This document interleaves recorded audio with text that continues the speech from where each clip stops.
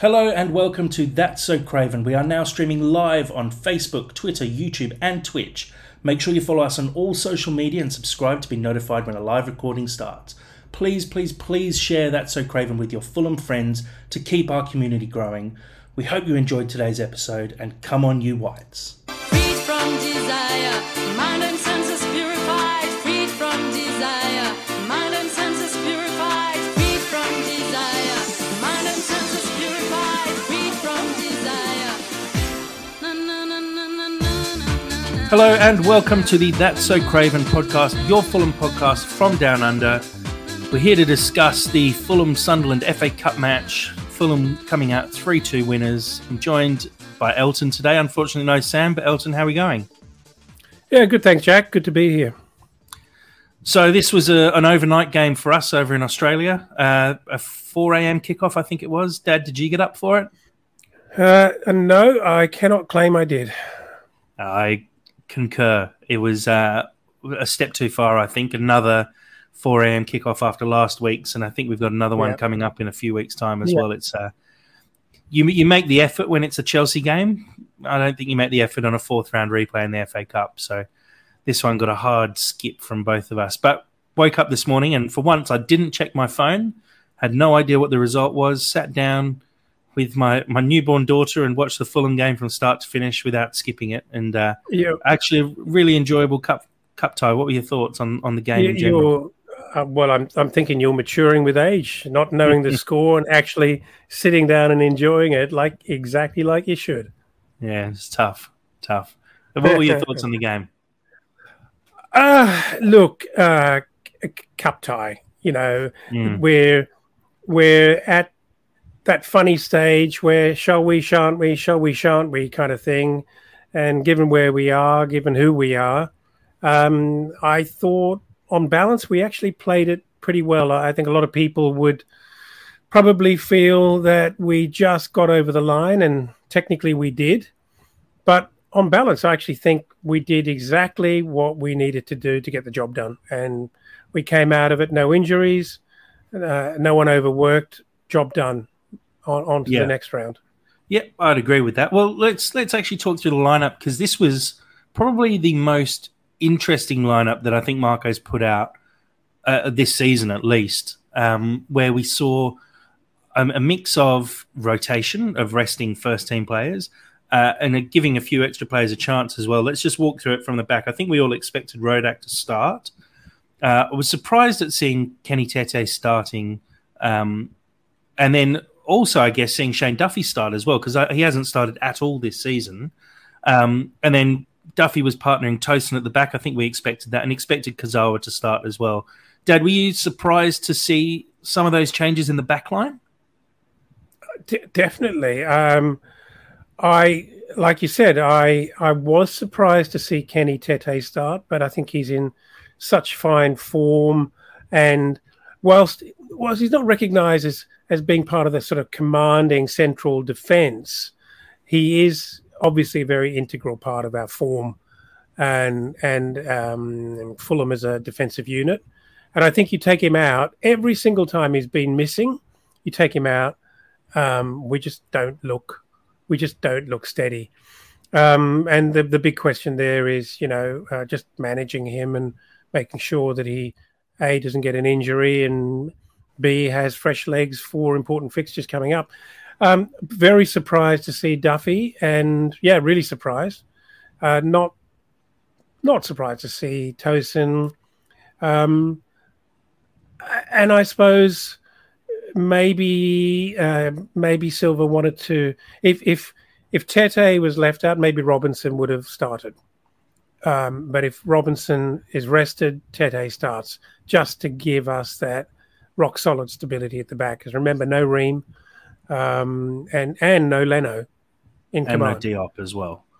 Yeah, that's right. So, you know what? I actually thought, I was quite surprised at the starting lineup, because I thought, having made it through to a replay that we didn't want, but knowing that the next round is against Leeds at home, you now know what you're dealing with, and it's a real opportunity to get beyond that fifth round.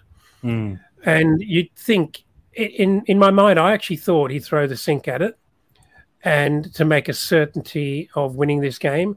And I actually thought it was a brave and bold move to put that starting lineup out. I really did, because that's by no means a certain winning team. That he put a lot of trust in a lot of players. Yeah, it's interesting. We'll get on to the rest of the lineup as well, but it's interesting. I think the point was made on Fulhamish, actually, where they, went around the room and asked, do you throw the kitchen sink at it and put out a full team, or do you rotate? And the views were fairly split, but one really good point made, and I unfortunately can't remember who made it, was we're a Premier League team. The squad should be good enough that you put in your complete second 11, effectively, and they should be good enough to beat a championship team. So really, we should be able to rotate the majority of this team out and still get a victory. And if we look at the rest of the lineup, the only other real starter in the 11 was João Palhinha. We had Kearney sit alongside Palhinha, and obviously Kearney's made an appearance in every Premier League game so far this season, but they have all been off the bench as a role player. And then you had Luke Harris stepping up and making a start in Pereira's sort of preferred position. I did notice that Harris, Wilson and Solomon, who also started on the wings, were sort of moving around between positions and switching up fairly often. There were a couple of times I saw Luke Harris playing wide right and Wilson taking up the central spot, and then a few times Solomon was out on the right and Wilson had moved across to the left. So they obviously had a bit of freedom to move around. And then I don't think we were surprised to see Vinicius start either. So it was quite a mixed 11, really, where the only genuine starters in a first 11 Premier League team were Tete and João Palhinha. So you could say that Silva did put faith in effectively a second 11. But if you look at the bench is complete first 11. There's no youth players there for experience. The bench sort of sent a bit of a message for me, where you've got 9 players on the bench. The only person who doesn't start every game on that bench is Dan James, who has a job off the bench. Reed, Mitrovic, Decordova-Reid, Leno, Pereira, Willian, Diop, Robinson and James on the bench. That's a very, very strong, full-strength bench. So that, to me, sent a message from Silva that if we went 1-0 down and we were chasing the game, the cavalry would come on and save the day. And we did see a bit of rotation later in the game. Do you think it was right for Silva to make this many changes to the 11? It's basically 9 changes to the starting 11. One of the features of following this Fulham team, for me, is the intrigue and joy of watching the way Marco Silva moves the chess pieces. And, what he's done here is quite a bold move, as I said, because we do know there's a relatively, not easy, but very, very achievable pathway beyond the 5th round now. We knew going into this game what we were dealing with, and he didn't panic, and he's gone, I'm putting out a second 11. And back to your comment, that the Fulhamish guys were discussing, that we're a Premier League side, we're top half of the table Premier League side, we should be able to put out a second 11 and beat a mid-table championship. That's all true and should be true, but I don't think anyone would put money on that. It's Sunderland at home, and if you were serious about progressing and not half-hearted about it, you wouldn't bank on a second 11 and a bunch of kids on the bench. You just wouldn't do it. And so I thought he actually played it really well. Once again, he actually played it well. He's given Vinicius an opportunity. He's given Luke Harris, that we've been calling for time for him. He's given him an opportunity. Harry Wilson starts, which is a natural progression to what's been happening over the last few weeks. And, if other people had started losing faith in Harry Wilson's comeback or the statement that he's trying to make in the Premier League, Silva said, go and do it. I thought it was a brave starting 11 for a game that clearly was important for us to win. We wanted to win it. Yeah. Yeah, I mean, it's quite obvious that a cup run is sort of on the cards, and when you know what's happening in the next round, and I think I heard a comment last night that there's only 5 Premier League teams left in the FA Cup now. So you know that we're through the 5th round without having to hit a Premier League team. In the quarterfinals, you've got, 4 games, 5 Premier League teams. Realistically, there's the potential for all the Premier League teams, bar 2, to miss each other. And so you do have quite a clear run to the final at that point, where you could not play another Premier League team until the semi-finals of the FA Cup, at which point, we're hoping it's a mid-table Premier League team and you have a chance. You obviously don't want to come up against one of the top 4, but it's looking more and more likely this year, and it's good to see that Silva is, in a way, taking this seriously. And I think when we come up against Leeds in the next round, we'll really get an understanding of how seriously he's taking it. If he puts out a full... No, come on. He's got to put out a full team against Leeds. He's not going to blow that. I hope so, but you never know. If we go on a bad run in the league, he may say, actually, we're just going to rest a few players, and I can't chance Mitro because he took a bit of a knock in the last game, and maybe it's a chance for Vinicius to get a few extra minutes. So it's hard to say, and you just have to wait until the game itself. When is that 5th round? The couple of weeks. Round tie is the 28th of February, 7:45 GMT on a Tuesday night. So it's a 3:45 kickoff on a Wednesday, 1st of March, 6:45 for the East Coast over here in Australia. It probably will be one that I bother to get up for, actually, though, because I think we're starting to get to the big games now where things start to happen. So it might be worth getting up for that one, I think. Anyway, on to the game itself. So as we said before, Fulham 3, Sunderland 2. I'd say the scoreline potentially flattered Sunderland, maybe a little. Obviously, they scored in the final minutes. Fulham probably had the better chances, I'd say. And the goals they scored, although good goals, I think there were a couple of little giveaways. Kazawa slipping for that final goal definitely gave him... I mean, it was a good finish still, but it made life a lot easier for him. Let's have a quick look at the goals. So Wilson's first. Here we go. I'll just pop it up on our live stream immediately here. In this game, and that I think is evidence of the initial cup tie that was drawn. And there's Vinicius to lay it back for Wilson, who finds the target. There's a huge release for him. Patterson will be frustrated. So pretty simple goal there for Harry Wilson. He actually takes it very well, though. Ball's played in from Tete on the right. Kazawa, for some reason, is up in the box. Puts in a header. The ball is basically not cleared properly by the Sunderland defence. I thought Vinicius did very, very well, though. Held up the ball really nicely. Waited for Wilson to get into position. Lays it off to Wilson, who hits it with the outside of his left. It's not the best strike. He gets good contact, but it's not into the corner. A keeper should have done better. He gets a full palm to it and can't keep it out, even though it wasn't travelling very fast at all. Dad, did you think it was a bit of a soft one for Sunderland to concede? I did. I think it was a very, look, he found the back of the net, and I'm really glad for Harry Wilson that he scored. But it was a pretty tentative effort, to be honest. I mean, I know he kind of tried to place it. It wasn't a confident. He could have put laces through that, right? And made absolutely certain of it. But he really placed it. Keeper got half a hand to it, or soft hand. And I'd back someone like Leno to parry that, actually, and keep that wide. Yeah. Look, all credit. And to your point, I thought Vinicius didn't have a great game, but he did that well. He did hold that up very well and lay it off. And to your point also that you mentioned, what has a striker got to do?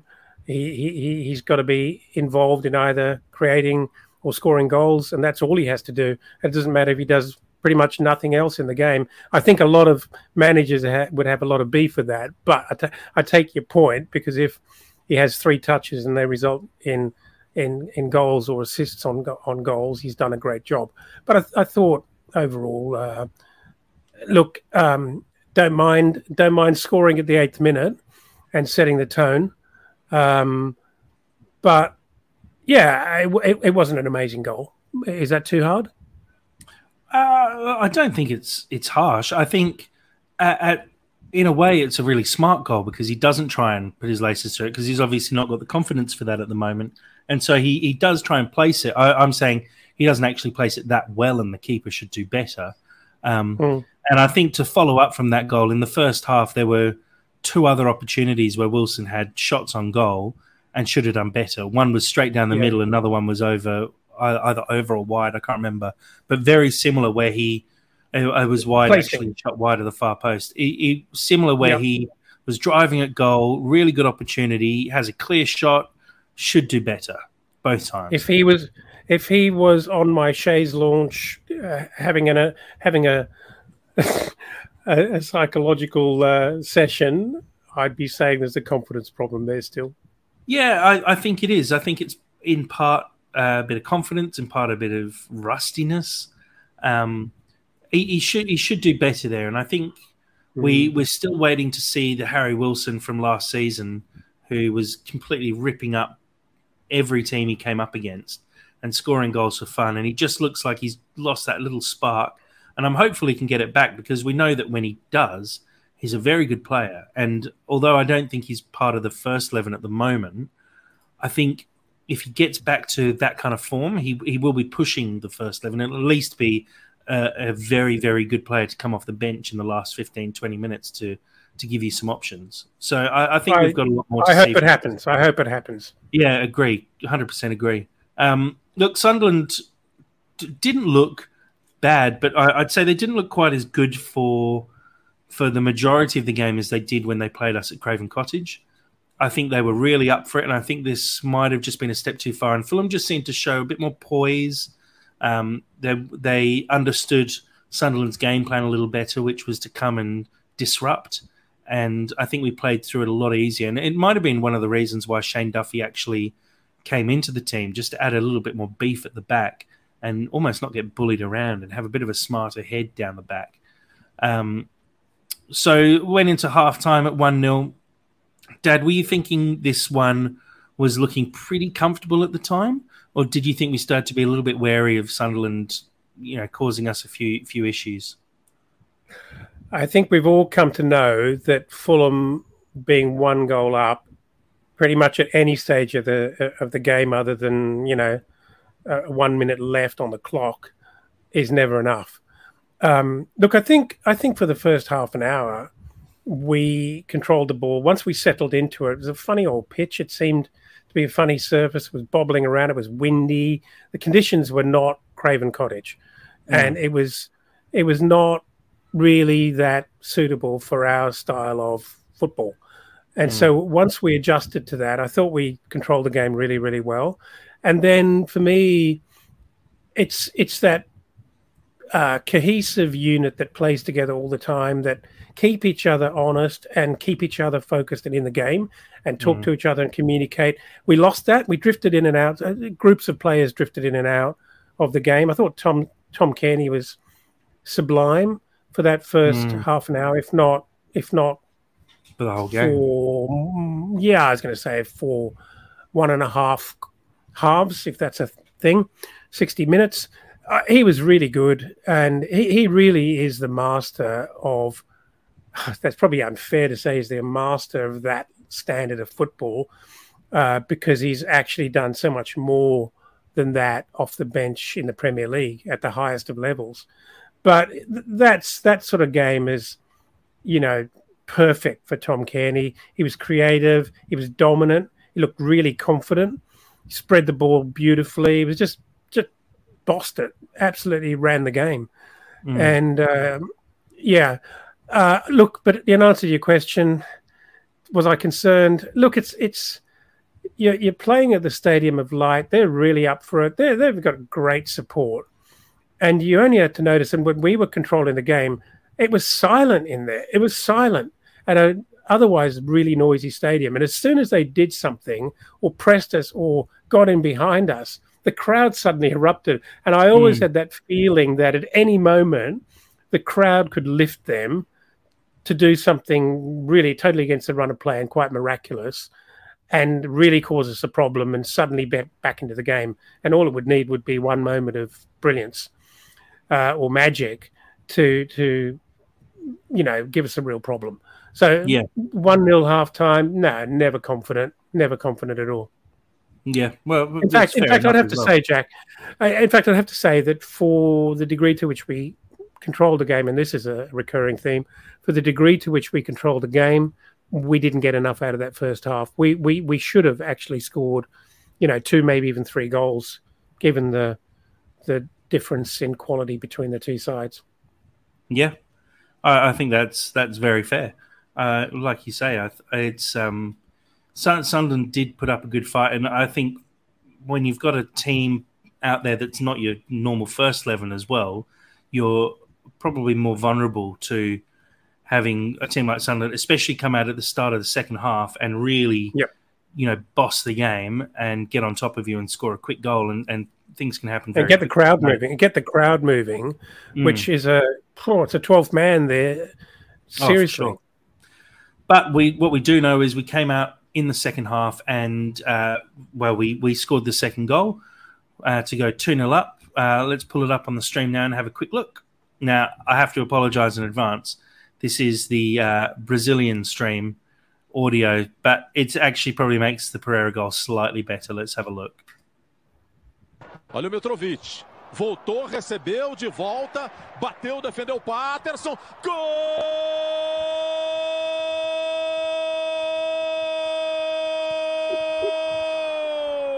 Do Fulham! Do Andrés Pereira, mas a jogada toda ela do Mitrovic. Ele... Brilliant. But a really good goal. It has to be said, well worked by Mitro there, who obviously put the first shot on goal, but reacted really well to the save to then follow up, pass the ball to Pereira, who had a very simple tap in at that point. I don't know if you saw in the background of that video as well, Mitro falling over the advertising hoarding, tumbling backwards. Definitely worth a watch. There, it's all over Twitter this morning, so make sure you jump up and have a look at that one. I have to say, what you didn't mention is that, again, I thought really decisive, smart move, Silva, grabbed the game by the scruff of the neck, because it was at a, if you like, a very, very interesting point where if they scored, I don't know, the 60th, 50th, 60th minute, we've got a problem. And now he's got to throw everyone on to sort of salvage something out of this game, or win it, rather. And he makes the change at halftime, and he brings on Pereira and Mitrovic. And, they're both involved in that goal. So really, really good move, smart move, Silva, to actually bring that about. I think we've probably been not harsh, but we've mentioned multiple times that Silva occasionally waits a little too long to make subs. I do think he probably bit the bullet a little bit early on bringing off Luke Harris, so I didn't think he'd played that badly. I could totally understand why Vinicius got taken off, because I think he just didn't get himself into the game fully. And if you're looking to try and clinch a game, bringing on Mitro made the difference. He did make the difference completely. You see the difference there instantly, where the fact that he's making the good runs, he's getting through and getting shots on goal. Look, I'm very happy that Harris got a run, got an opportunity, got a half. But in all fairness, without being overcritical, I thought he didn't have an impact on the game. I thought he wasn't. There was no embarrassment. Skill-wise, absolutely up to it. But a lot of his moves were when he actually collected the ball, he spread it. He knocked it back. He didn't pick up the ball, carry it forward, and start any dangerous-looking moves. Whereas if you compare that to Pereira, different level, Well, different different what I level was of going to say, danger. basically.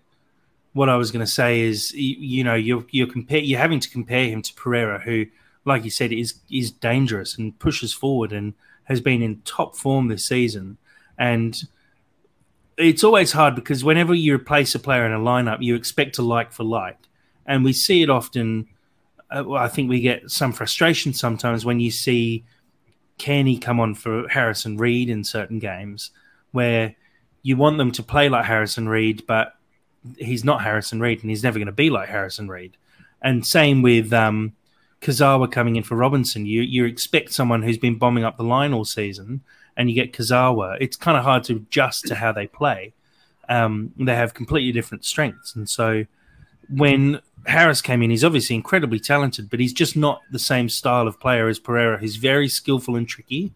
Luke Harris is a bit more of a workhorse who, pushes forward, gets in good positions, but I wouldn't say he's quite got the foot skills that Pereira has, which isn't a slight against him in any way. I think Pereira is just incredibly skillful. And I think you needed someone with that little cutting edge like Pereira in the game last night to make the difference, and he did. It's a great substitution at the right time, really decisive, and I was very happy to see that. Again, nothing against Luke Harris, but he's not Pereira. Not long after that, we saw a couple more substitutions as well. And I think having gone 2-0 up, these were definitely tactical substitutions to rest these players. The two starters, Tete and João Palhinha, both got subbed off in the 65th minute. Fulham, I believe, scored in let's just pull that up again, the 59th minute. So, 5 minutes after going 2-0 up, just making sure we didn't have a little bounce back from Sunderland there. We made those subs. So, Palhinha off for Reed and Decadova Reed coming on for Tete. Made sense for me. Good subs by Marco. Gave those guys a few extra minutes as well in their legs and gave Palhinha and Tete a chance to have a bit of rest. I obviously needed that yawn. Keeping you up there, Jack. What did you think of Solomon's game? We can touch on it right now, I guess. He got subbed off in the 80th minute. It's just the two of us. It's just the two of us. I thought he had a good game. But I saw a tweet literally just before we started saying I think Solomon is a great player and he had a really good game. But I'm starting to understand why Silva isn't putting him straight into the starting lineup at the moment. His end product isn't quite there at the moment, and that is hopefully just down to rustiness. And also, as I said to you before we started recording as well, I just think he wasn't putting in the crosses I was hoping he'd be putting in. A few too many times he cut inside and then played the ball out wide to the other winger, when actually I would have liked to see him maybe just take on the defender and then put in a cross, because especially when you're playing with Mitro up front, which he will be, hopefully, you want to put those balls into the box, and I just don't think he was giving any service to the striker. So maybe just because he wasn't getting the service. I'm going to defend Solomon here and say that I think we haven't seen the best of him because he hasn't played a massive role in a starting position with our best lineup. And I think, he's clearly skillful enough. He's got a good brain on him as well. He's got good vision. He's got that awareness that, gets the ball, he distributes the ball really quickly, and he knows where people are. He's confident enough. He looks fit. He looks sharp.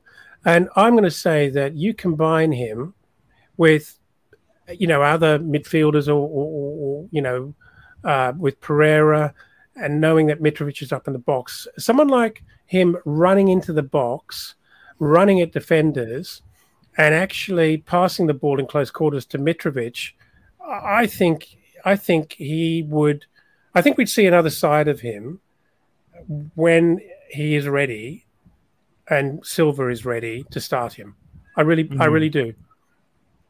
Yeah, I think for me, Solomon is a starter. I'd like to see him, even if he's slightly undercooked at the moment, I'd still like to see him thrust into the starting lineup because I think he's exciting.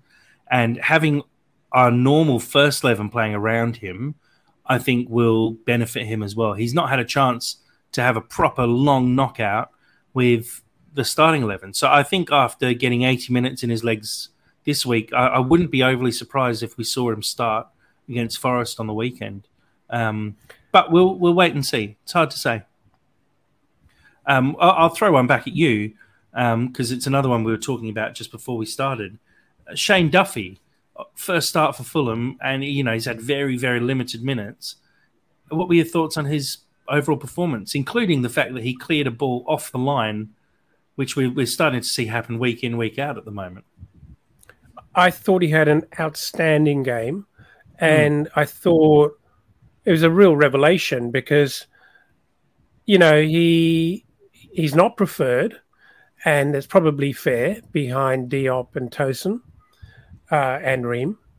But I thought, look, there were a couple of rusty moments. He didn't pick the sort of rub of the green, if that's the right turn of phrase, or the pace of the pitch early, and he undercooked a very early pass that nearly ended up in a problem. And there were a couple of long balls that he played, one of which went out. But so he's definitely short of that kind of match fitness or match slickness, if you like. But I thought he'd acquitted himself really, really well. And I think he did himself no disservice in actually showing the management that, if something happened, if Tosin was injured, I think he steps up very admirably as a backup there for certainly a comfortable player off the bench in a Premier League game, and maybe more. I thought he was really good. I thought he had a very experienced head on his shoulders. We were talking about that previously as well. He looked comfortable. He looked confident. He looked in command. I really liked what I saw, and I thought he was the standout non-Premier League starter last night. Yeah, apart from Tom Cairney, who I think was outstanding. But Tom Cairney's proven at Premier League level. Okay, he has a particular role, but I thought I don't think there was any surprise at how well Tom Cairney played.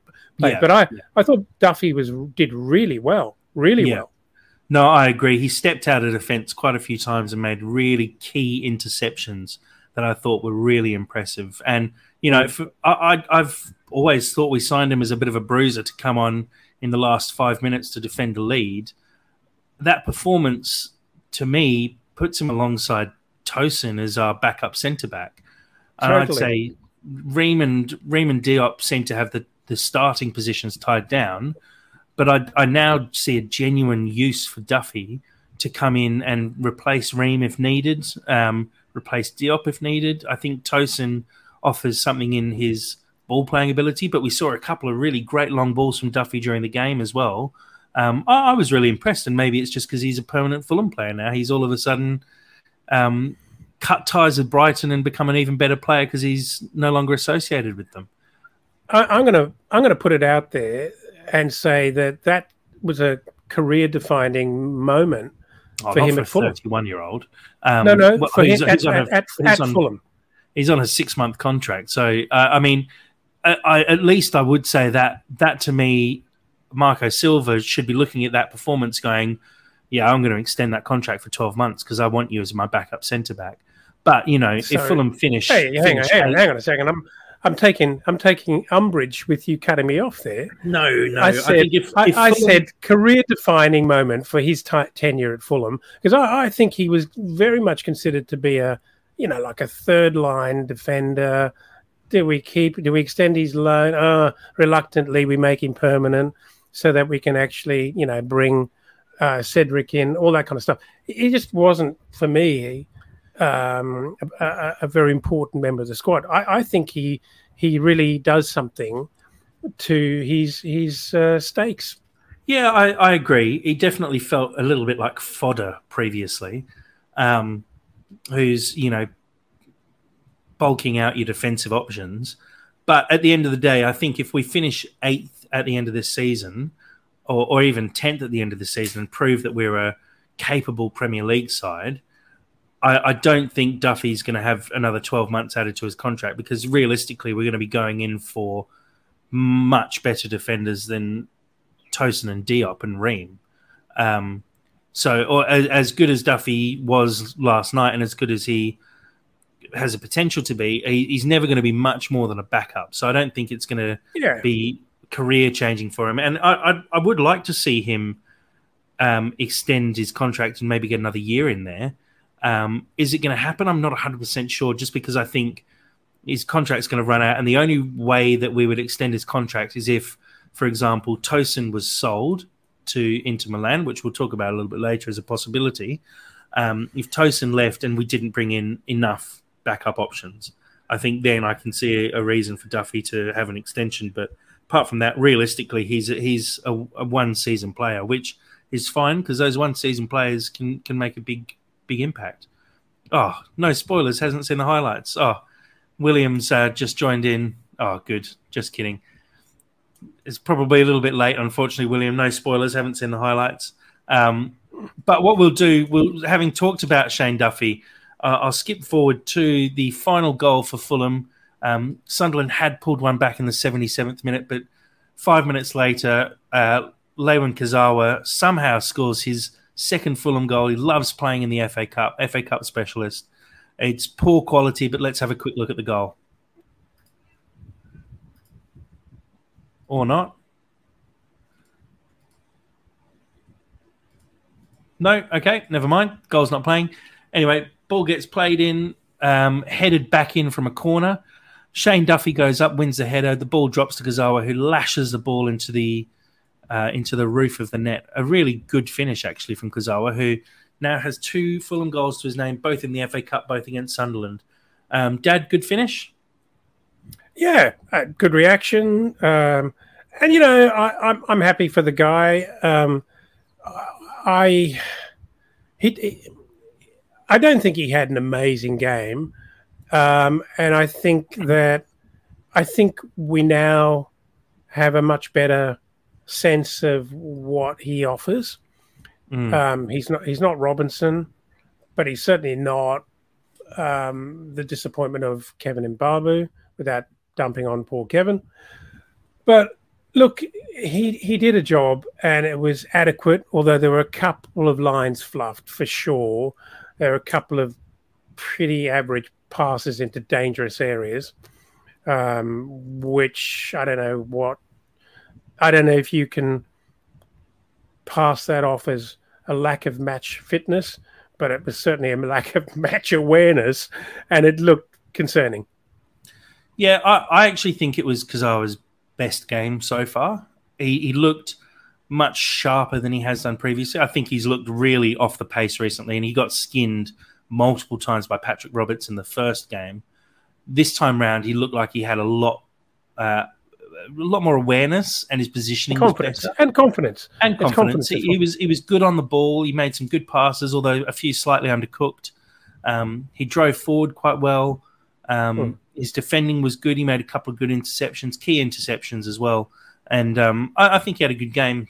William's asking here, all the chat around is that Kazawa had a better game going forward than sitting back defending. Accurate?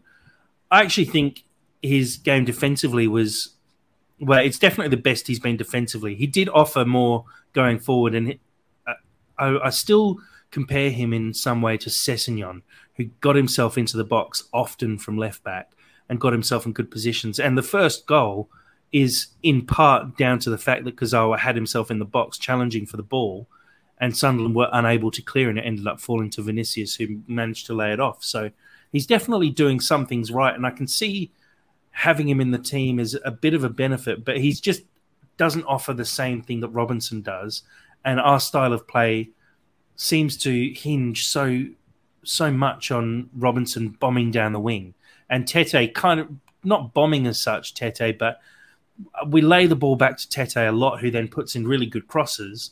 And I haven't seen many great crosses yet from Kazawa. He was starting to put a few more in, but it doesn't seem to be a strength of his game. I don't know if you think any different to that. I think there's a quality difference, an appreciable Absolutely. quality difference between Robinson and Kazawa. And even moving forward in attack, Robinson is much more effective. I think it's as simple as that, really. I agree with you. He had his best game, but I don't think he's challenging Robinson for a spot, and he's not pressing him. Yeah, all I got out of that is that he's showing that he's a better. I don't know. He's improving as a backup. Yeah. But that's as far as it goes. Which is not the worst thing in the world when we look at, Duffy and Tosin, same. I think they're both improving as backups every time they get an appearance. And Wilson is not himself, but he's improving as a backup and giving minutes to Kearney. When you play like that, I mean, geez, it's tough to leave him out of the starting 11 in the Premier League when you put in a performance like that. I think Rodak had a fairly decent game as well, although obviously conceded 2 goals. Let's have a quick look at I thought Rodak actually made 1 or 2 very good saves. Actually, he did. One of them was a deflected shot, which he got a really strong fist to and pumped away. Came out a few times as well for crosses and put in a strong fist. So I think Rodak had a good game. He's obviously still he's not Bernd Leno, but he had a good game, definitely. Let's have a quick look at some of the stats in the game. These, I think, don't tell the whole story. 19 shots from Sunderland. I can't remember them having that many shots, but obviously only 6 of those on target. Fulham scored 3 goals from their 5 shots on target, which is obviously a really good outcome for us. Not many corners in the game, which just proves that a lot of those shots on goal were going a fair way wide and fairly even on the amount of fouls. I thought the referee was very lenient, giving only 1 yellow card for the whole game, which went to Shane Duffy. There were quite a few tackles, I thought, that probably warranted a caution, and players got away with it. But anyway, the outcome of that is that we're into the 5th round. So we'll be playing Leeds in the 5th round, as we mentioned, on the Tuesday, 28th of February, 7:45 p.m. kickoff in the UK.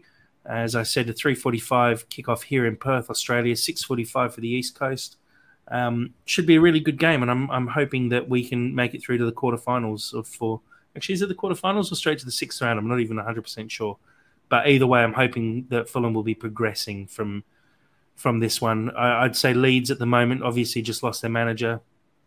They're in a little bit of disarray, and it could be a good time to take on a side like Leeds. They do have some really good players. I was really impressed by, I think his name is Crescencio Somerville, who scored against us. He was a very decent player. And little comment from there, Will, obviously, fingers crossed I've got the day off work for this one. Yep, we feel you here in Australia. Are we hoping I'll be working from home the next? In fact, I definitely will be working from home the next day. So that's almost guaranteeing my watching of that game. So look, let's move on from the FA Cup game. We will be discussing the Nottingham Forest game tomorrow. Sam's going to join me for a podcast and we can go over that game. But now we're going to move on to Elton's top tweets from the last few days. Dad, why don't you run us through these ones? Oh, William in Australia as well. Thanks for letting us know, Will. Yeah, definitely need a day off for those late night games. So I'm glad you feel our pain, William. Cool. Elton, top tweets. Walk us through your top tweets from the last week or so. Yeah, and I have to say, since you dropped the responsibility of scouring Twitter, my screen time's probably gone up by about 400%. And I'm not sure if that's a good thing, but yeah, this is just a bit of a final wrap on the Chelsea return fixture, and I want to shout out Jack and Loz, who write a wonderful, very, very romantic and poetic and use of beautiful metaphors blog. I do enjoy reading their content, and it's a nice addition to what's sitting out there on Twitter and out there in the public in general. So thanks for that. And they say that Chelsea bought, this is a nice line. Chelsea bought the players and they bought the headlines, but they couldn't buy a win against Fulham. All the money in the world can't buy how it feels to be a Fulham fan in 2023. Here.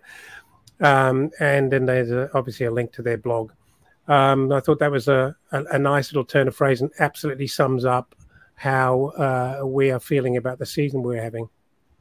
And again, big shout out to Jack and Loz for a very different style of content from the usual more journalistic or humorous tweets and content that's out there.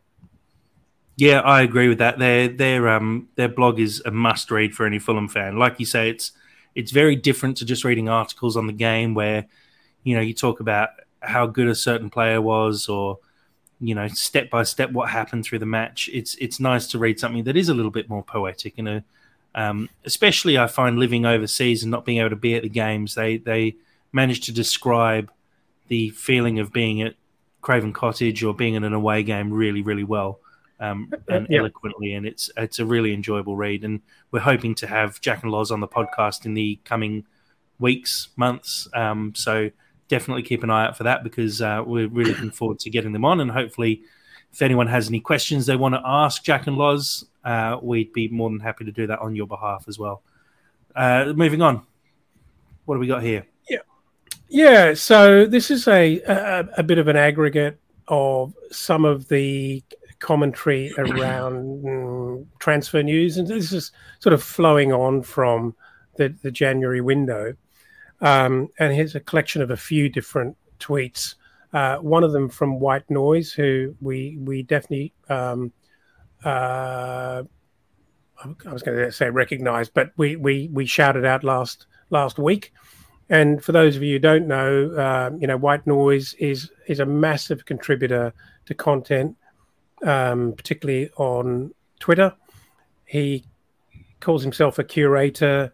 And I can't remember exactly what the turn of phrase was, but he's a curator and a sharer. But he does an enormous amount of retweeting, and he's literally become my most solid way of finding Fulham news. I just have a look at his retweets because he's actually capturing pretty much everything that's going to be of interest to me. And the first one here is a comment that Fulham have reportedly put a £35 million price tag on Anthony Robinson. And just a question to the audience of whether they think that's a fair valuation.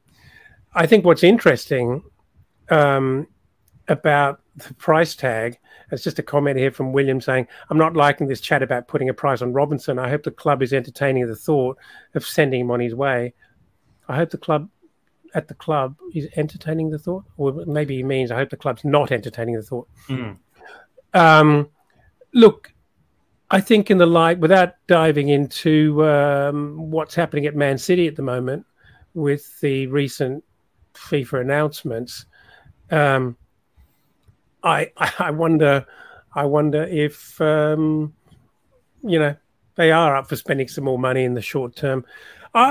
Look, I know we bought Anthony Robinson for a song a couple of years ago. And I think these sort of things always come down to whatever his value might be in real terms. He has a certain value to the top 3 clubs in England, or maybe 4, who will spend anything on the player they want. And it's typically way, way, way over market.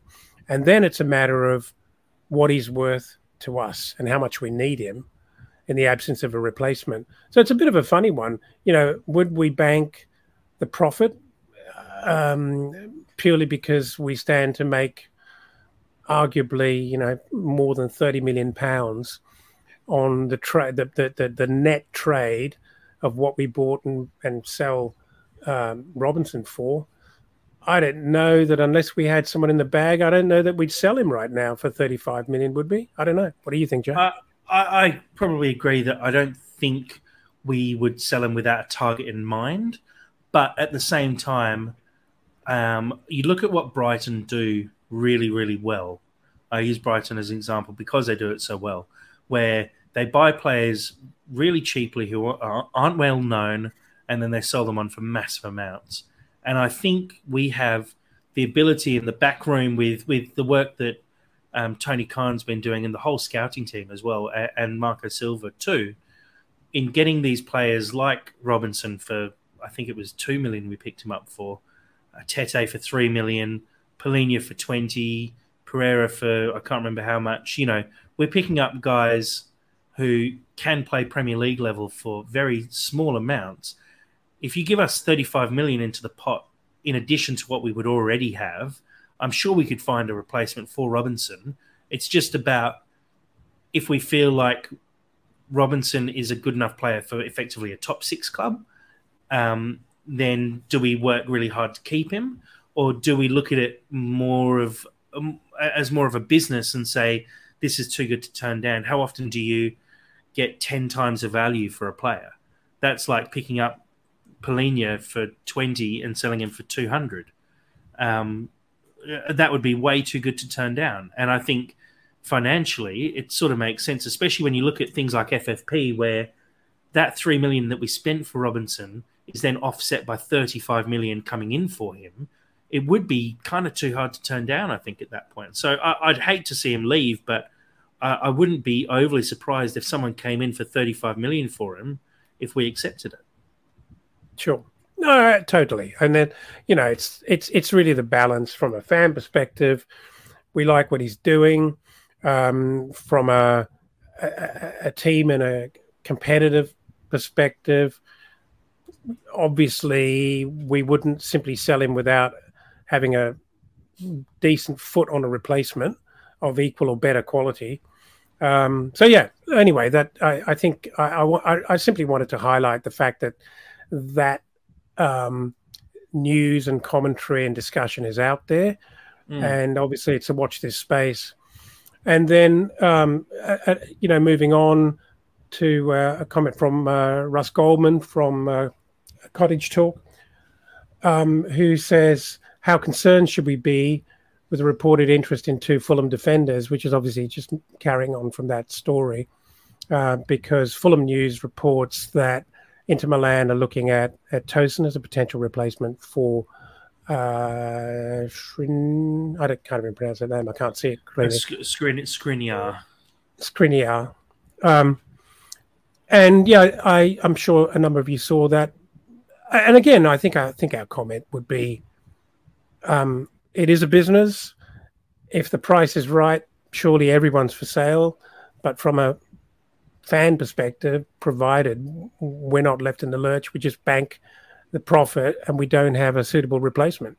I think Tosin's is probably slightly different as well, where he's more of a backup player compared to Robinson, who's a genuine starter.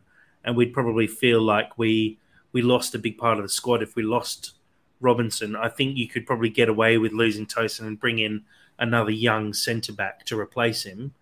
It was slightly different, but at the same time, again, I think if the price was right, then I could see the transfer going through. I don't think there's a likelihood of us losing him cheap unless he doesn't extend his contract, because obviously he put a small extension in, meaning his contract runs out at the end of next season. So it's very possible that Fulham look to cash in on him in the summer, knowing he's only got 12 months left on his contract. Wouldn't be overly surprised to see that happen either. Absolutely. Just back to the originators of this content. Thanks also to Fulham Fan News and to Russ at Cottage Talk for really creating a lot of content for all of us to follow, and we appreciate that. And Fulham Focus may as well. Continue. Absolutely, yep. Which, as you can see in the little screenshot there, White Noise retweeted as well, which I'm sure is where he actually picked up that bit of content from. Yeah, no, 100%. I do.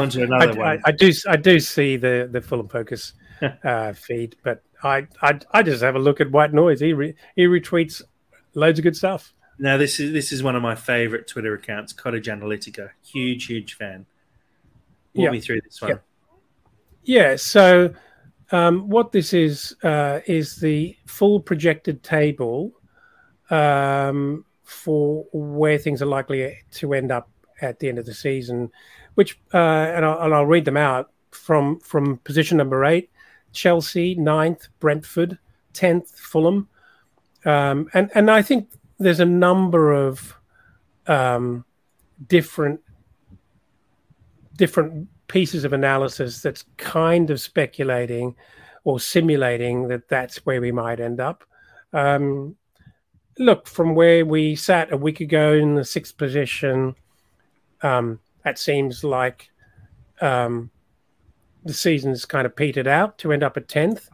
But literally a couple of days after the Chelsea game, we were in at 8th.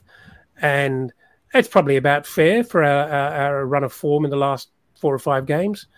And so I suspect we might end up a little bit better than that. But moving on, at 11th, Aston Villa, 12th, West Ham, 13th, Leicester, 14th, Crystal Palace, 15th, Leeds, 16th, Forest, and 17th, Wolves, and the rest are truncated. But I just thought that was an interesting confirmation of where people think things might end up. And again, thanks to Cottage Analytica for providing some really, really great content.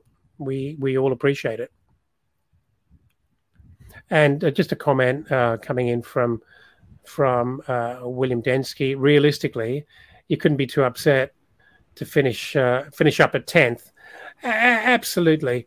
And we hope for better, because obviously there's some European football potentially within our fingertip grasp at the moment. But if you offered us 10th at the start of the season, we would have bitten your hand off for it. Yeah, and look, I think I'd be surprised if Aston Villa crept up to 50 points from here. They're not a terrible team, but I don't think they're performing that well. But you can see the gap there in the projections at least, from Fulham to West Ham, where you've got 11 points between basically the top and the bottom half. And the other thing I'll point out on this tweet is the less than 1%. That's less than 1%. The far left column is the likelihood of winning the Premier League. The middle column is the likelihood of making the top 4. And the right-hand column is the likelihood of relegation. So Fulham are now less than 1% likely to be relegated. I think they release a little dashboard card as well. And Fulham's likelihood of relegation is 0.04%. So, it's as good as zero at that point. So let's move on to this final slide here as well, where we're just going through some stats. I'm sorry that it's very small on the screen for those following on the live stream, but Dad, maybe you can walk us through each of these and why they're important and why they're good tweets and the account that they come from as well, so people can follow along. Yeah, so full disclosure, it's pretty small for me as well. So the first one is from the other 14, who also puts out some really interesting analysis and stats. So thanks for that. And it says this particular graphic and table is the leaders in chances created with breakdown by open play and set pieces. And the highlight here is Andreas Pereira in second position, second only to the much lauded Kieran Trippier. And as Jack was commenting on a little bit earlier, he's actually, creating a huge amount of chances and opportunities from set pieces compared to the likes of James Ward-Prowse, who is much lauded as this, not. I shouldn't be too harsh here. He is a very, very, very good quality set piece taker, but Andreas Pereira is actually creating more chances, only by one, but notably more chances than Ward-Prowse. From set pieces. I think that's the key from set there. Pieces. Yeah. And also, I look at the rest of that list as well, and I see James Maddison name pop out, and he's been touted as potentially going to Chelsea not that long ago. Now Newcastle looking at him, and I guarantee he'll be going for 50 plus million. James Ward-Prowse, I'm sure if Southampton end up going down this season, he'll be a 30, 40, 50 million player as well. Kieran Trippier's expected to be a 40 million player, maybe more. I think Andreas Pereira is grossly undervalued, and his output has been so superb this season, and we're very lucky to have a player like that. And Yeah, he's doing really well. I'll just also shout out the other 14 as you have done, but just an explanation for people who don't know what the other 14 post. They basically post statistics and very in-depth and detailed statistics, but what they do is they take out the acknowledged big six sides from the Premier League stats, because obviously when you look at goal scorer charts, it's always dominated by Haaland and the players from the big clubs. De Bruyne dominates every chances created and passing statistic there is, so it kind of gets a bit boring and doesn't show you how all the other teams are really doing. So what the other 14 do and highlight is how Fulham players are playing against the other sides that they're expected to compete against in the league. And so seeing Fulham players high up these lists prove that we're having a really good season and prove why we're in the place that we're at the moment. Yeah, well said and well pointed out. The next one's from Anthony B. Says, just can't see how we keep him world class. And this is a reference to another, it's a retweet of other 14 table of analysis. And it's the table of the leaders in combined tackles and interceptions per 90. And that's very small. I'm struggling to read that, but I'll do my best. I know who's at the top of the table, and you can all probably guess, and it's João Palhinha. But I'm actually really struggling, I'm sorry, to read the remainder in the list, Jack. I don't know if you can see that better than I can. No, apologies. What I can say is he's ahead by a country mile. They break it down into intercepts per or tackles and interceptions per 90. Palhinha is over 6. There are 3 other players who are over 5, and then Kenny Tete comes in at 4.97, I think. But basically, Palhinha is just streaks ahead of every other player in that range. His total there, he's the only person with over 100 tackles and interceptions this season. And, it shows how good a season he's having by the fact that Palhinha is showing up on the lists that include the top 6 as well. He's streaks ahead, and unfortunately, this is a very small image and doesn't show everything. But I do recommend you jumping on to Twitter to look at the other 14 to actually examine some of these stats, because they're really impressive, especially when it comes to the Fulham players and how they're doing this season. And the final one in this set of 3 is again another tweet from the other 14. And it's the total saves with breakdown by shot distance from the goalkeepers. And in second place, we've got Bert Leno, second only to, is it David Raya? David Raya of Brentford, yeah. He's also having a very good season. Brentford. And I think perhaps the picture emerging there is the contribution that these goalkeepers who are having a great season is actually making to the overall team performance. What's the interesting one there is Pickford in third position of Everton, who aren't having a great season.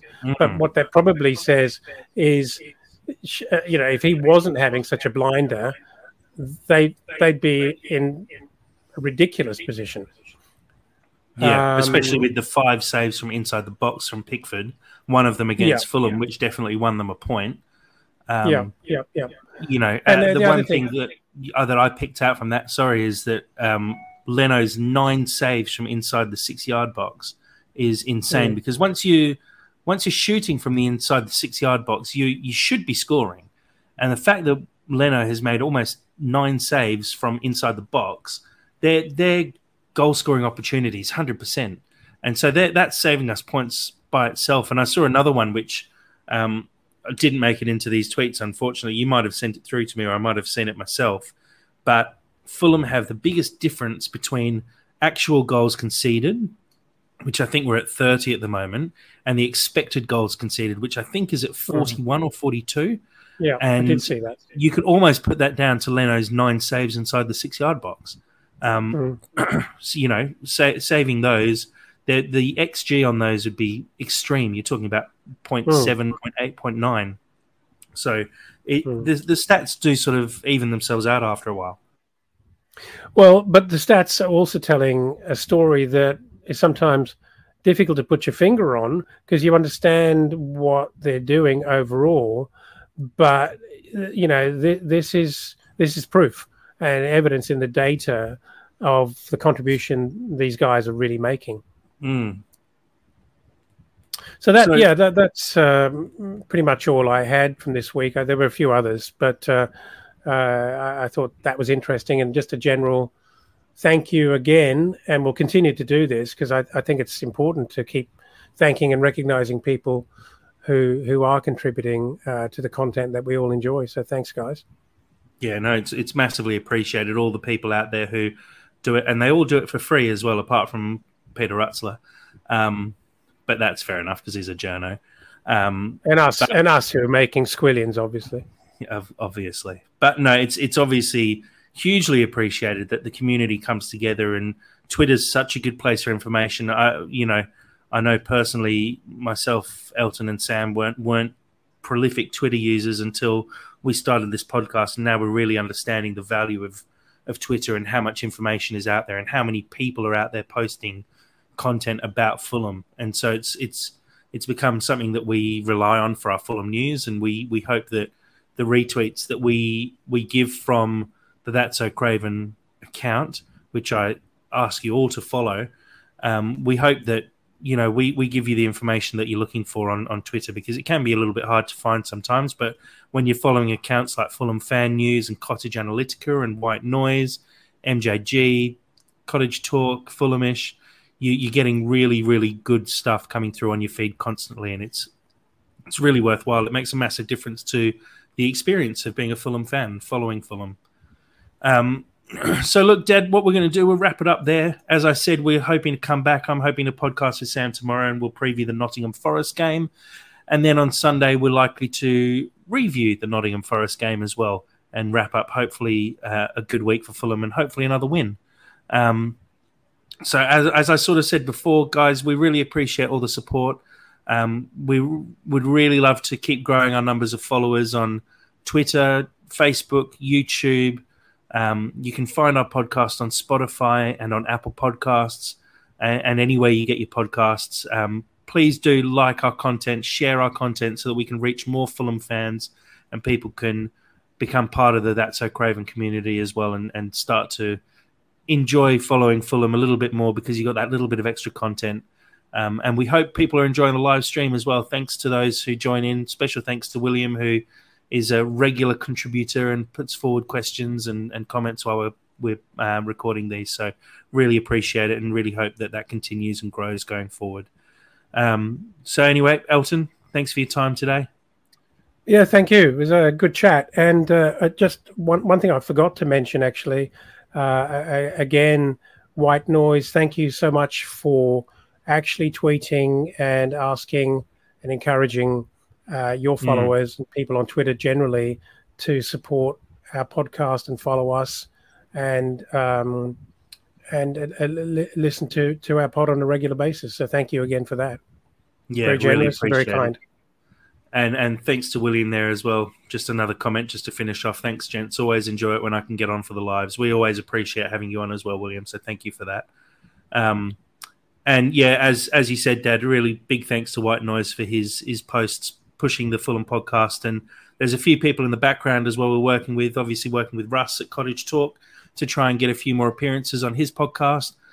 Keep an eye out for FFC and me on Twitter, who's going to be posting some really interesting Fulham stories going forward, and we'll have a spot on Fulhamish. We're hoping to get him involved with That's So Craven as well going forward. So some big things happening in the coming weeks, and we're really hopeful that this podcast will continue to grow and we'll continue to put out really good content for everyone. So until next time, come on you Whites.